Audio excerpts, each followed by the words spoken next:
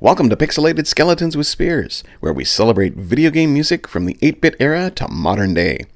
On this episode, we're taking a nostalgic look back at 8-bit music from classic console and computer games. Another visitor.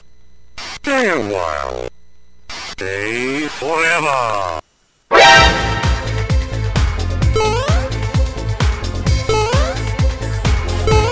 Get over here!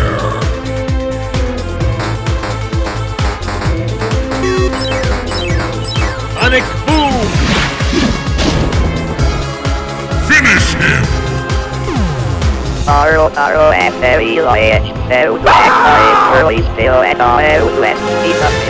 Hadouken! Hadouken! I hope you brought something stronger than a portal gun this time.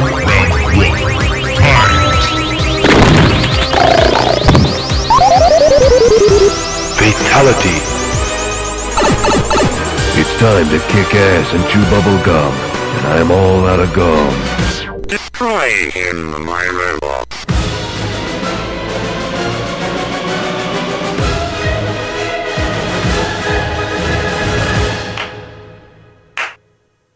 Oh, good. My slow clap processor made it into this thing. A dark room. All that illuminates your face is the TV. It's pushing 3 a.m. and the sound is just loud enough for you to hear and not wake anyone else in the house. You swear you'll go to bed as soon as you finish this level. You masterfully play through the level. You've played dozens of times before until you get to that one part. You know the one. The game must be cheating because you've been so close to completing it only to fail again and again. The sound effects and music are seared into your brain. And suddenly, something happens. A move you hadn't tried before.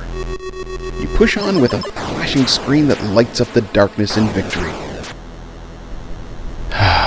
Finally. The next level begins. It's not that late. You decide to continue on to see what the next level brings.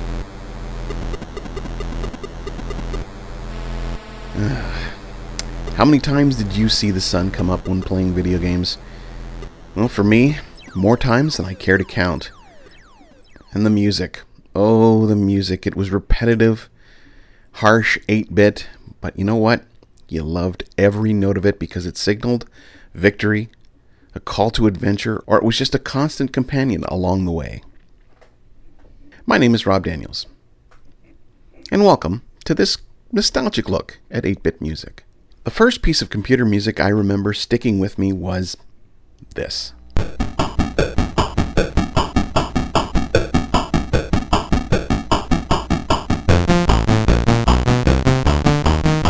Actually, you know what? I think this was the first piece of 8-bit music I heard. My cousin had this game, Mule, on his Atari 800 XL. It really stuck with me. Of course, there was also the Forbidden Forest music, but that was only after I had my 1541 disk drive, and I covered that in episode 1, but don't worry. I'll be returning to that forest, just not today. 8-bit music was grand. Some simple, some very, very complex. Now, I prided myself on having a huge library of C64 games back in the day. However, there will be some music featured on this show that I had just recently discovered. I'll kick off this show, though, with a couple of familiar favorites.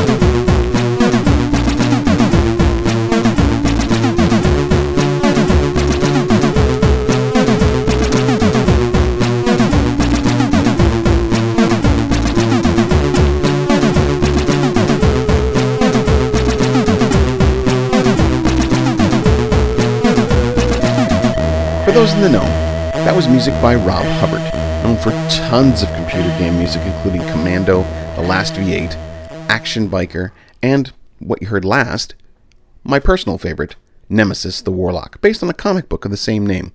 Now for me, movie-based games were a huge hit, and while I may not have been old enough to see the movie, you could still play the game and kind of get an idea of what it was all about. Activision had put out some of the best games such as Ghostbusters or Aliens, but a few other licensed games would make their way through, including Blade Runner. The interesting thing about that one is the software company did not have the rights to the Blade Runner license, so they got around that by stating that the game was a video game interpretation of the film score by Vangelis. Clever, but I'm not sure if you could get away with that today. In this section, you'll hear music from Ghostbusters, Alien, Aliens, Terminator, Terminator 2, Escape from New York, and the aforementioned Blade Runner. Ghostbusters!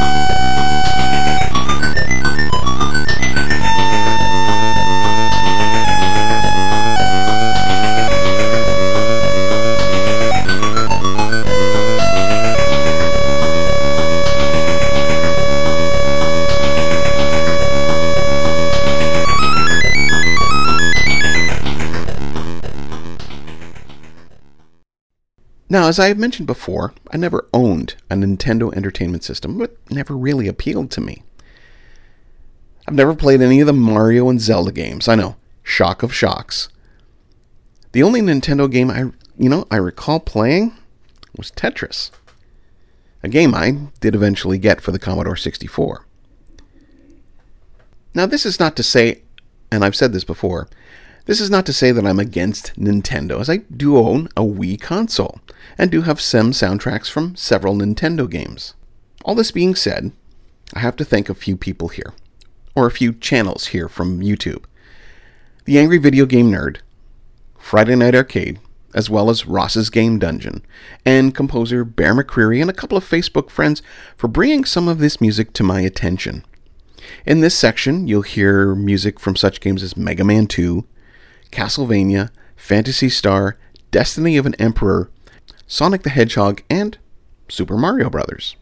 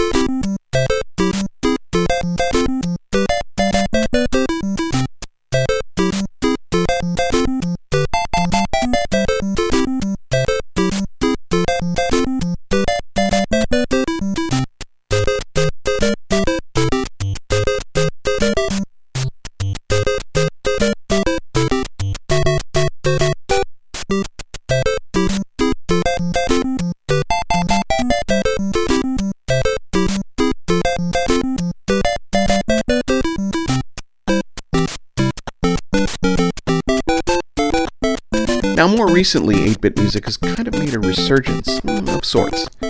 There's a lot of the demo scene out there as well, but the aforementioned Bear McCreary did an 8-bit remake of his score to the 2006 game Dark Void, in this case with a little bit of a Mega Man twist.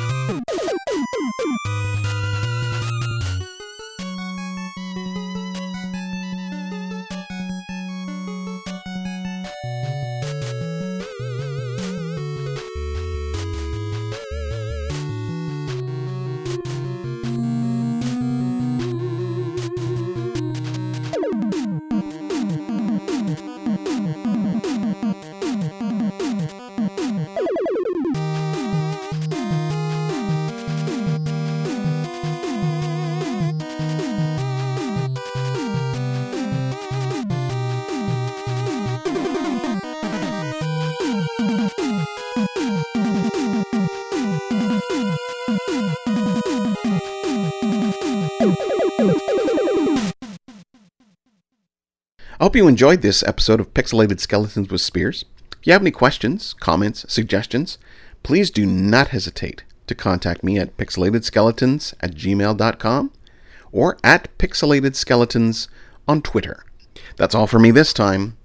Join me next time on Pixelated Skeletons with Spears, where we continue to celebrate video game music from the 8-bit era to modern day.